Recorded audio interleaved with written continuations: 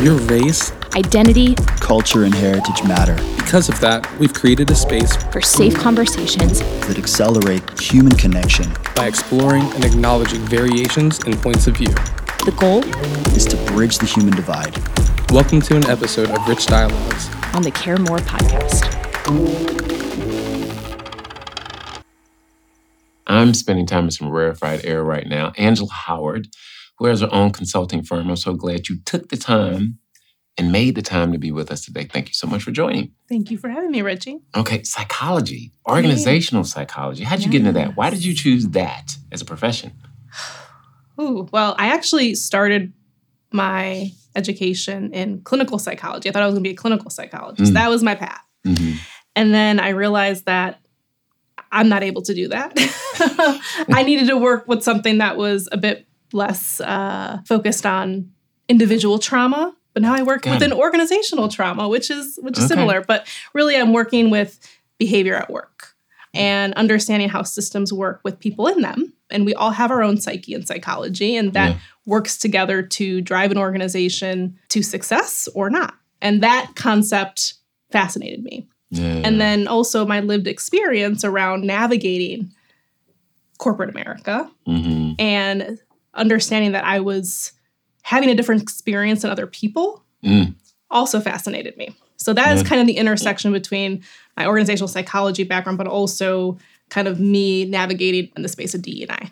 Yeah, and this life work I talk about all the time, while it's complex, there's a lot of issues and variables to DEI, and I'm going to replace all that DEI language with just human capital people work. Yes. And when you sit in this space, I think there are some days that are better than others, and sometimes people get what we do, and sometimes people just don't get it or even understand why we exist in these spaces.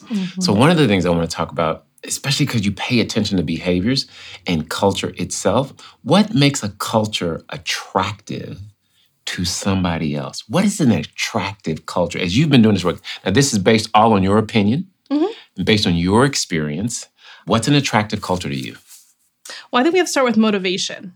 Okay. And what drives humans to feel and act a certain way. Because we know that when you feel something, you might verbalize that. And when you verbalize that, then you behave. Like there's like a chain of reaction when it comes to human behavior. And so what we do know, I mean, this is based on my opinion, but also research tells us that we want to feel like we're a part of something. We want to feel like we are celebrated in a space. And that can look like being a part of a community, using our passions and our interests to achieve a common goal. We are social learning beings, and we like to do things together. So I think an attractive culture looks like creating organic community where people from different backgrounds, different perspectives are celebrated.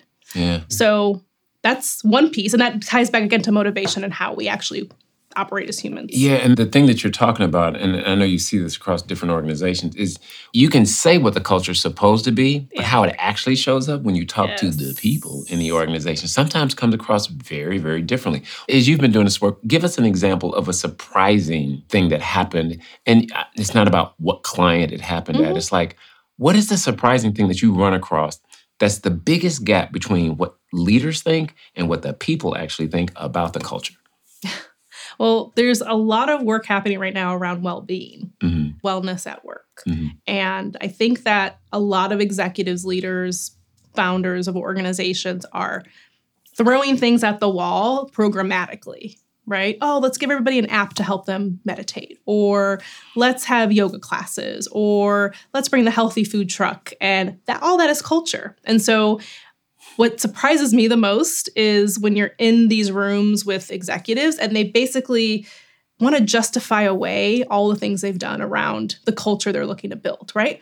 Well, yeah, we're a well-being culture. We've done this and that. And they list 35 things. And then you actually ask, well, what impact has that made?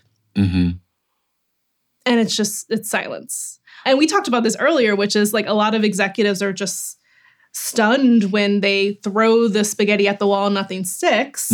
And employees are still saying, well, I don't feel well. I don't feel psychologically safe. You say that we have a flexible work culture, but you're messaging me at 9 p.m. You say that you want me to have work-life balance, but you're giving me unnecessary, ridiculous timelines. Words and actions aren't matching.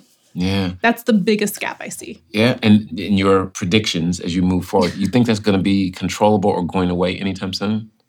No, I think there will continue to be this gap.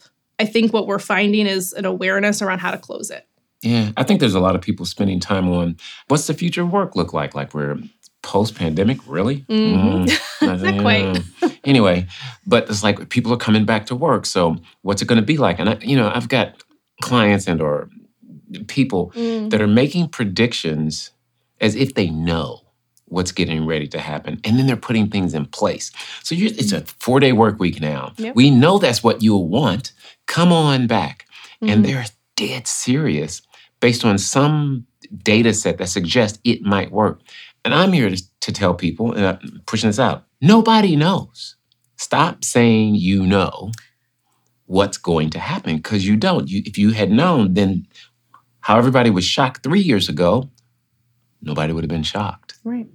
And so I think about that in just the psychology of it all. And I hear you talk a lot about culture and just the essence of what makes an organization feel a certain way by their daily rituals, their daily routines, their daily habits.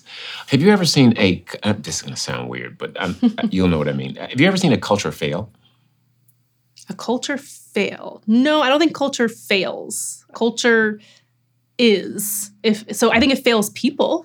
Okay. A culture can fail business performance. A culture can fail results. But cultures don't fail. Cultures are what they are.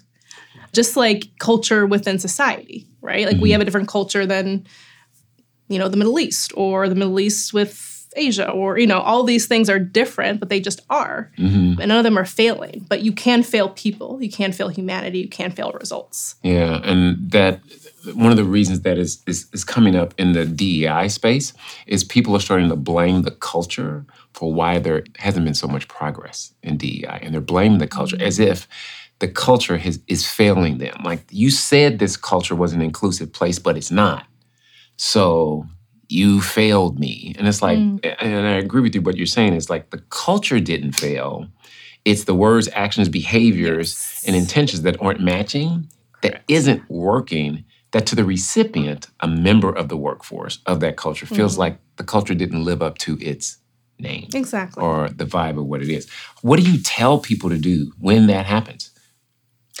Well, I think the first step is to regroup on some of your value system elements. So typically we were talking about ethos earlier, but I think about organizational identity, and I think about our mission, vision, values, any memorialization of what makes us who we are, what we're putting out on social media. I think we have to do an audit of those things and identify if that's who we are or who we want to be. Yeah. And societally, we've been through a lot of change. And I think it's fair to say these things may have changed, or you've, developed a new founding team, or you have a new strategy for your product. Like, all those things can impact culture.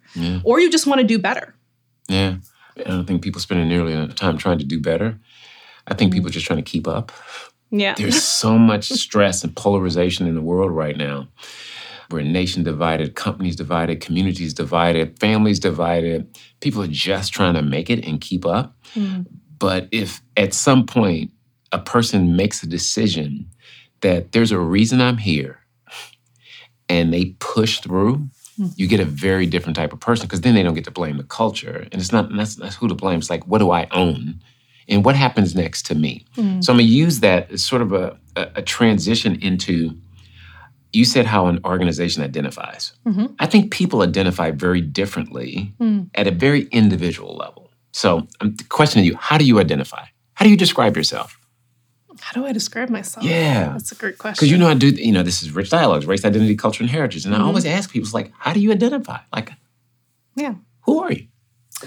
Well, I go back to my upbringing, right? I think about my parents. I think that's where we go first. So I identify as multicultural. And I also mentioned that I'm from Black heritage and Eastern European heritage. Both of those things are important to me because they mean different things. I've interacted, and those things have intersected in different ways. So that's how I identify, but I also identify from someone who grew up in Chicago in Rogers Park. Mm-hmm. I'm an only child. That's also how I identify. We were talking about lineage and all of that earlier.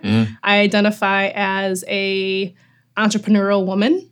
These are all things that make me who I am, but also my values. So my values around doing the right thing, around integrity.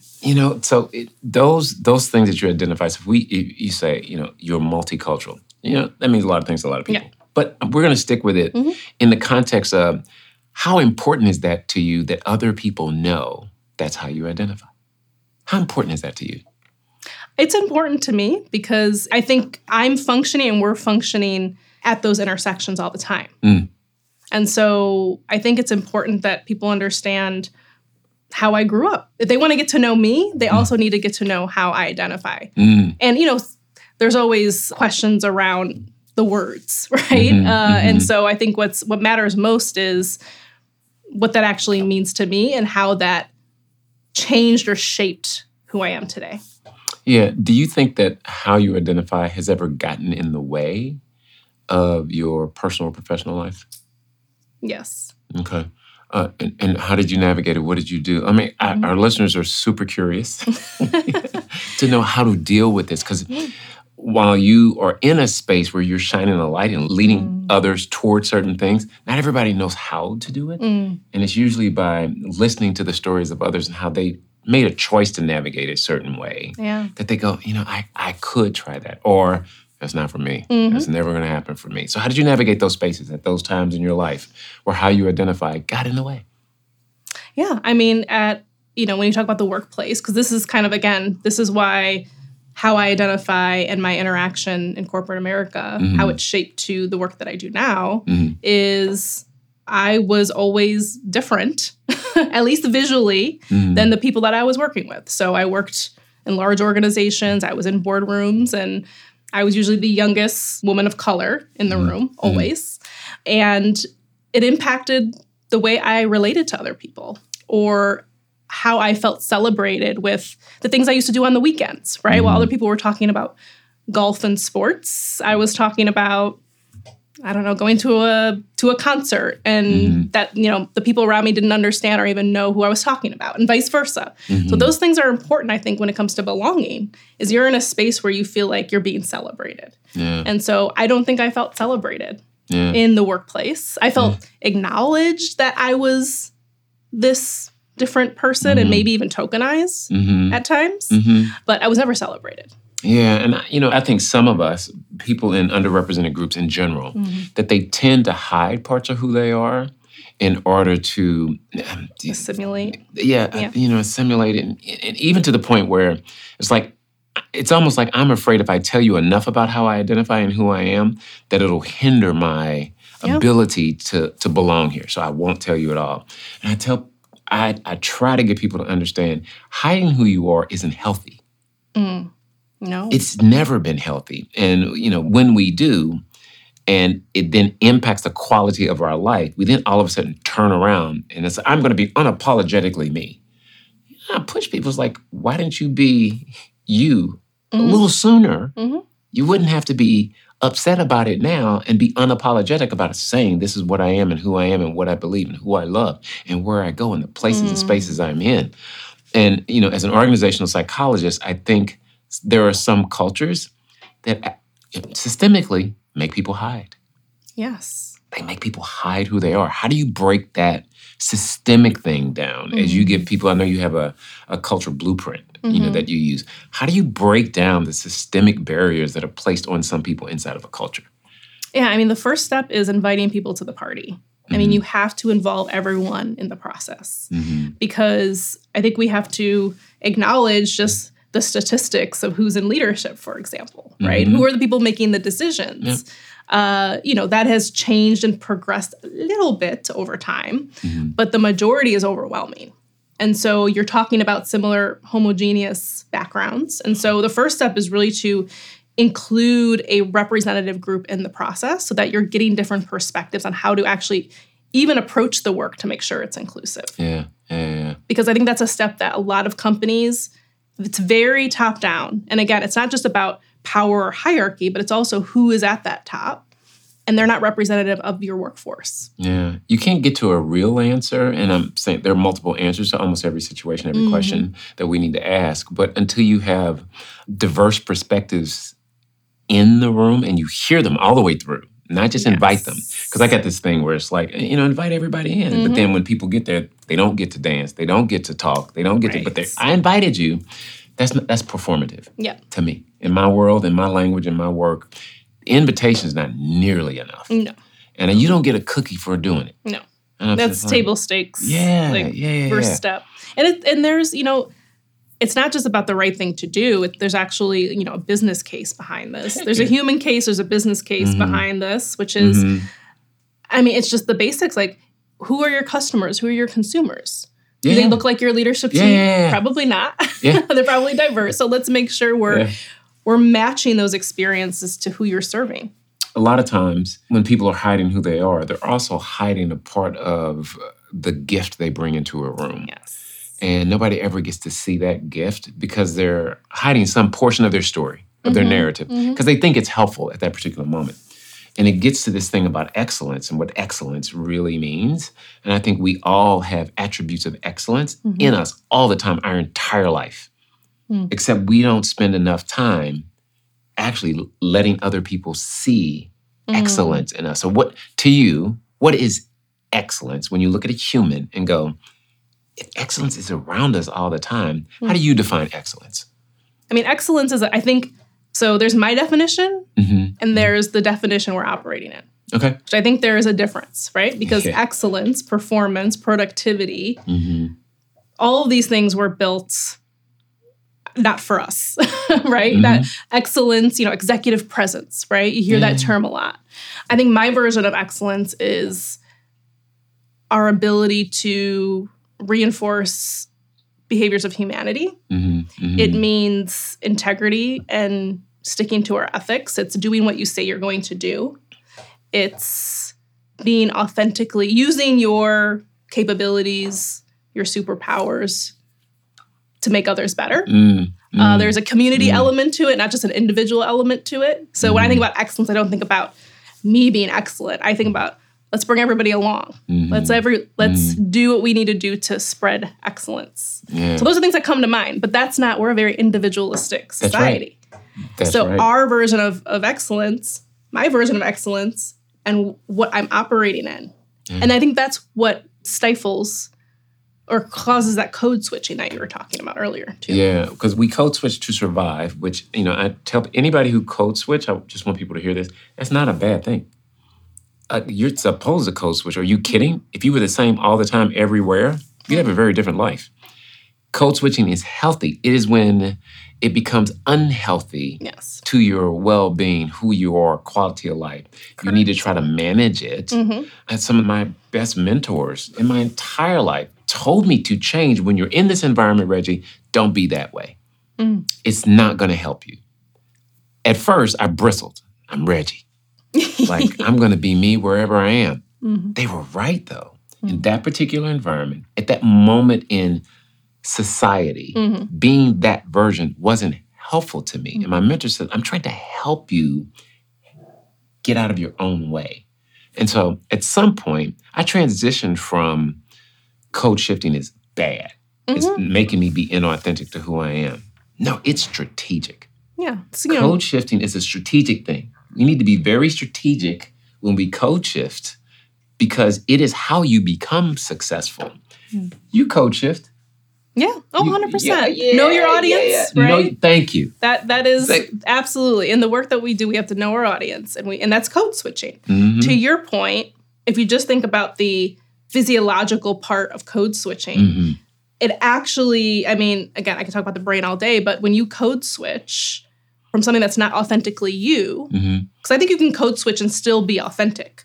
Our authenticity is kind of overused, but there's a spectrum to it. Yeah. But when you're code switching in environments that aren't authentic to yourself, you are dispelling and just spilling out so much energy that you can't, and that's what I always tell leaders is think about all the waste that you are producing within your organization because your people have to show up and put their work face on or their I'm talking to a leader face on. Like all of that is emotional labor and energy. And it's waste within organizations. It compounds over time. Yeah, and then we say we're the sustainable organization. Right. Oh, I love that contradiction. Right.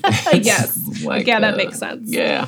You know, pushing into Black excellence, like the phrase Black excellence, you know, it's been used in brands and on campaigns, and it's become very popular in the lexicon over the last, I don't know, 5 to 6 years. And the question becomes, is that really a thing? Should we really, is that helpful or harmful to say Black excellence? Because excellence is excellence. And why do you need to put Black in front of it? That's a rich dialogue that companies don't have with themselves. There was an advertisement that came out, and they said it had something to do with Black scientist. And the scientist went, why did you put Black scientist in front of my name? I'm just a scientist. When I was in this article you did, like Black science, like what, huh? Like why? And the authors or the editors were going, I didn't know that was a problem. I'm like, yeah. Like we put the identifier of their race, identity, culture, and heritage in front of the excellent part. And that's, how do you feel about that? Should we say Black organizational psychologists? Is that how you want people to know you as a woman organizational psychologist, or just an organizational psychologist?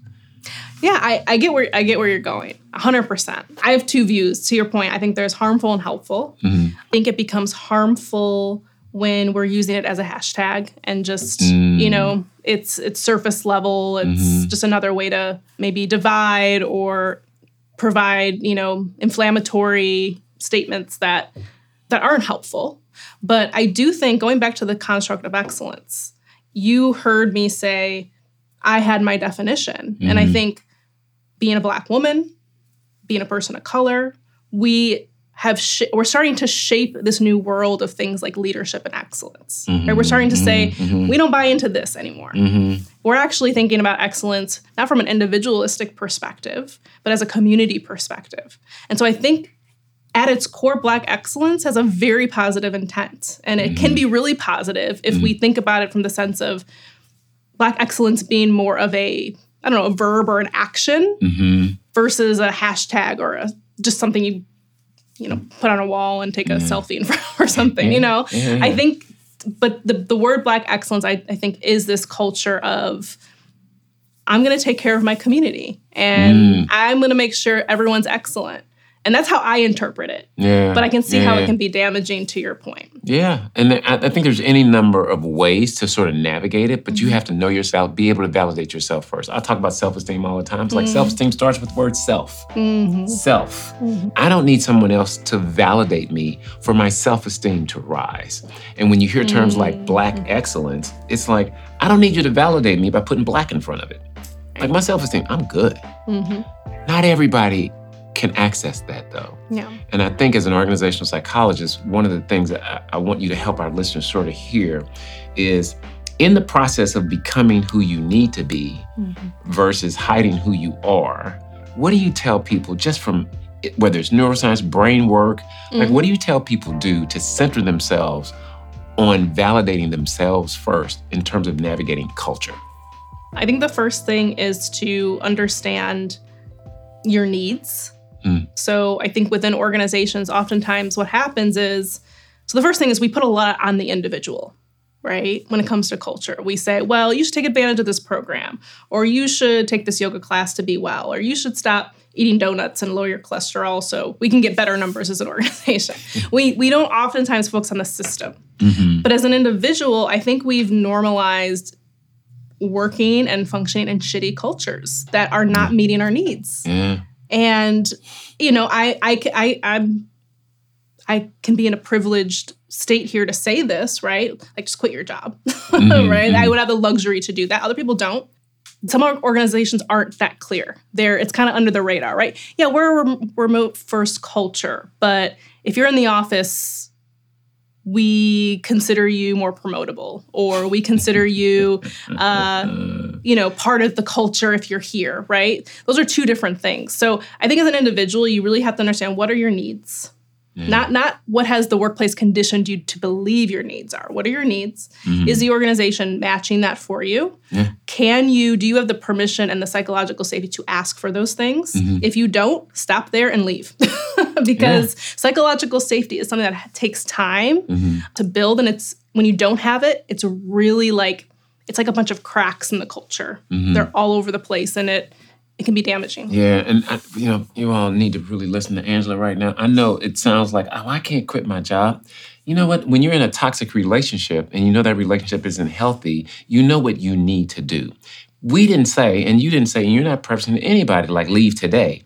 We're saying if it's unhealthy for you, make a plan, execute against the plan where you're having a different quality of life. It's a choice to stay in an unhealthy environment. When I think about a person's race, their identity, their culture, their heritage, those shouldn't be the domains that we sacrifice in order to be successful. No one should hide the intersectionality of their race and their identity, their culture and their heritage in order to be successful in an environment that doesn't celebrate me, as you said. Yeah.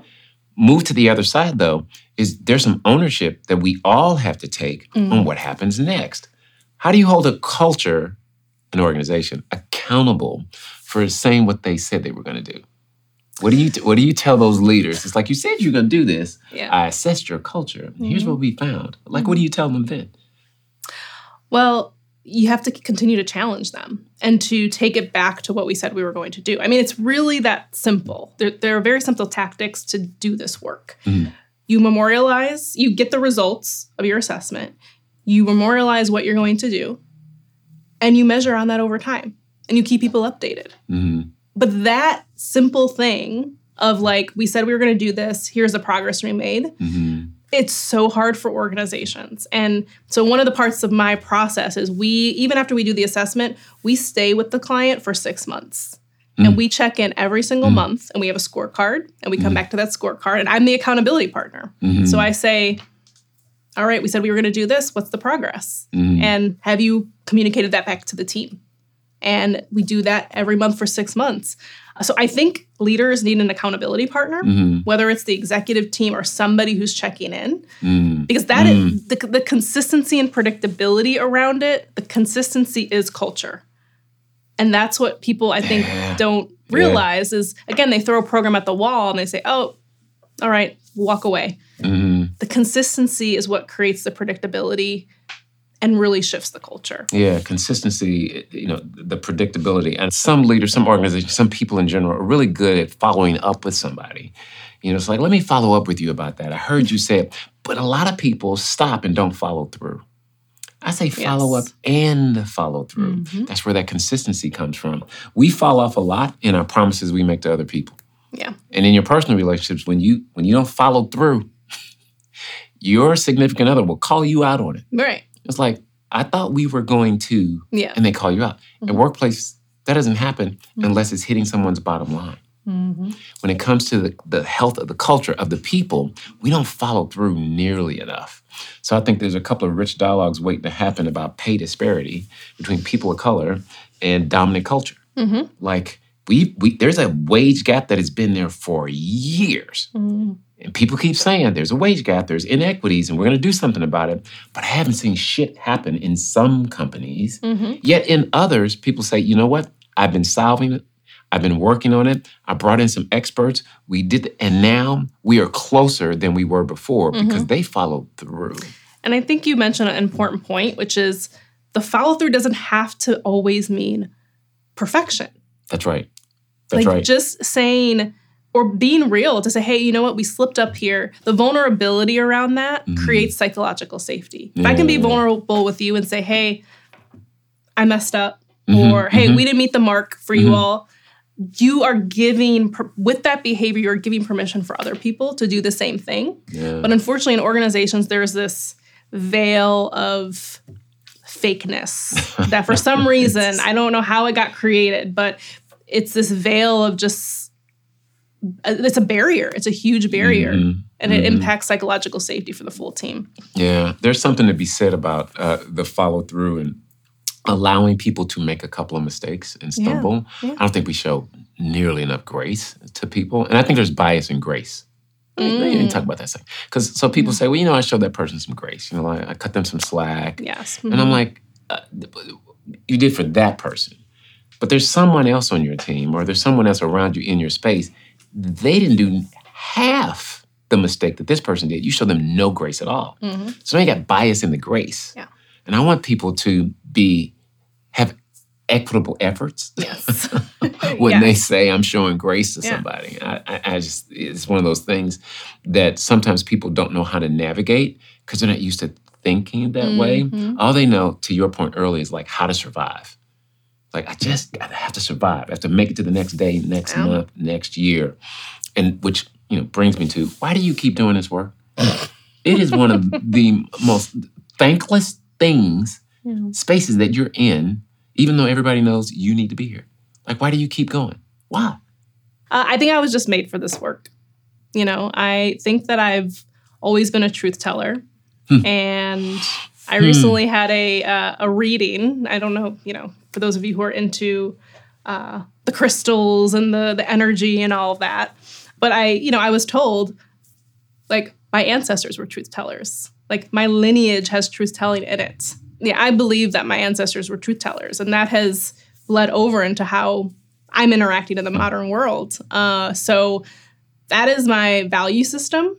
Integrity is in my bones. And, I spent a good part of my career focused on coaching women of color in workplaces and helping them navigate the damage that was already caused.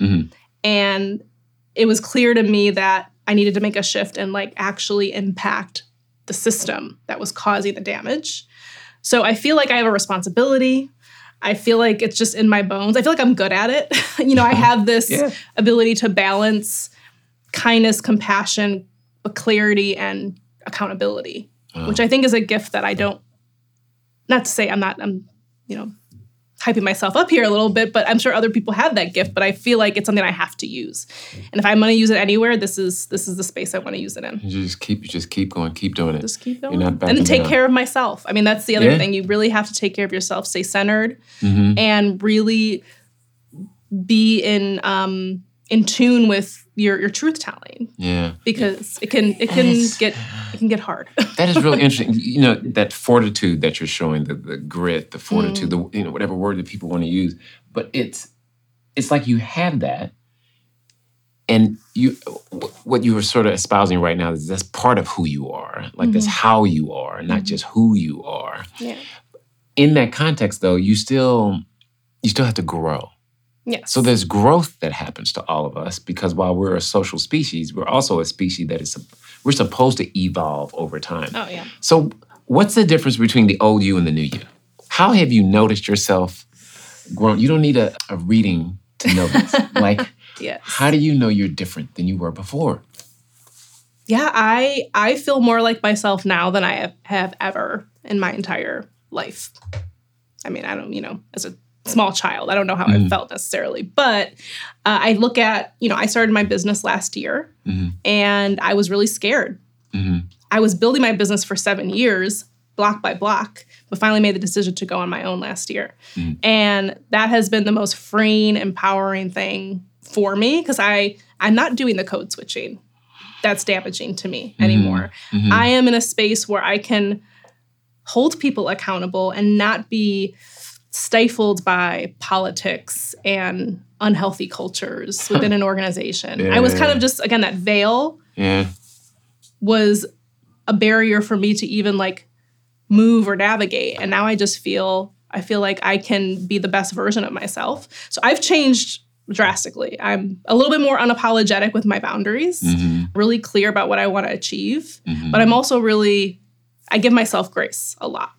Okay. And and that's maybe some bias because it's myself, right? But I give myself grace a lot. Yeah. And give myself the acknowledgement that I know what I'm doing. Because a lot of times you're in this space and you're like, shit, was that the right thing? Do I really know what I'm doing? People make you feel stupid sometimes, right? Or that you don't know what you're talking about. Yeah. You go into someone's organization, you try to tell them what you're seeing as an outsider. Yeah. And I get shut down daily about my observations. And sometimes it takes me saying the same thing 9 or 10 times in different ways to finally get to the light bulb moment.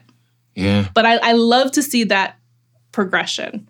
So I think I've changed with my resilience. I know that's overused, but my resilience with getting there and working it piece by piece. Before I would be like, just throw up my hands and try something else. Yeah. I think, as a culture, culture meaning underrepresented groups, culture, Black culture, people of color, multicultural culture, we have always been surrounded by messaging that you have to get along first in order to survive and fit in.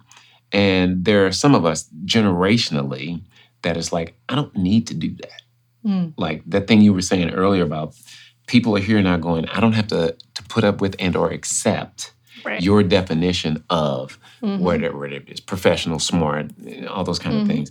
And what that pushes us toward is there are people that are showing up in the same spaces they've always shown up in before, but they're really different.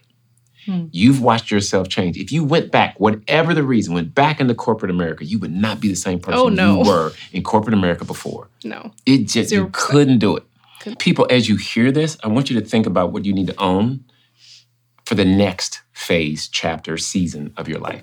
We need to own what happens next instead of just accept what happens next to us. I like to offer, to anybody who's willing to receive this message right now, that you can actually control what happens next if you take the time to own who you are, where you are.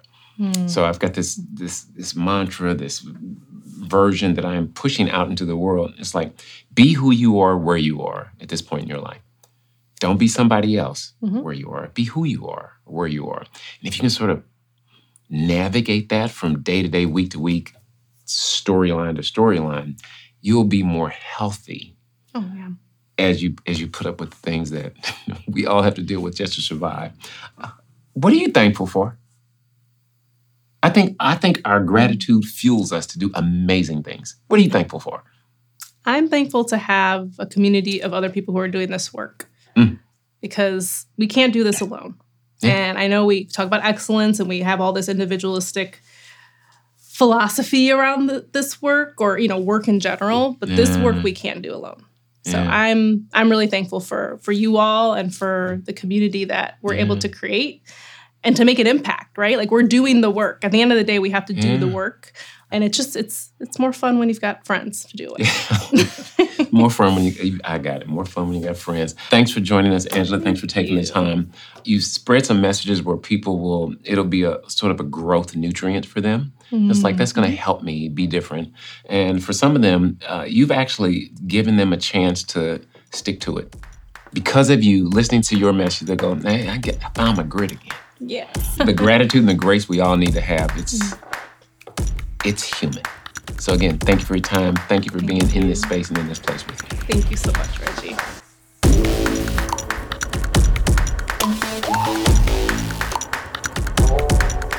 Reggie.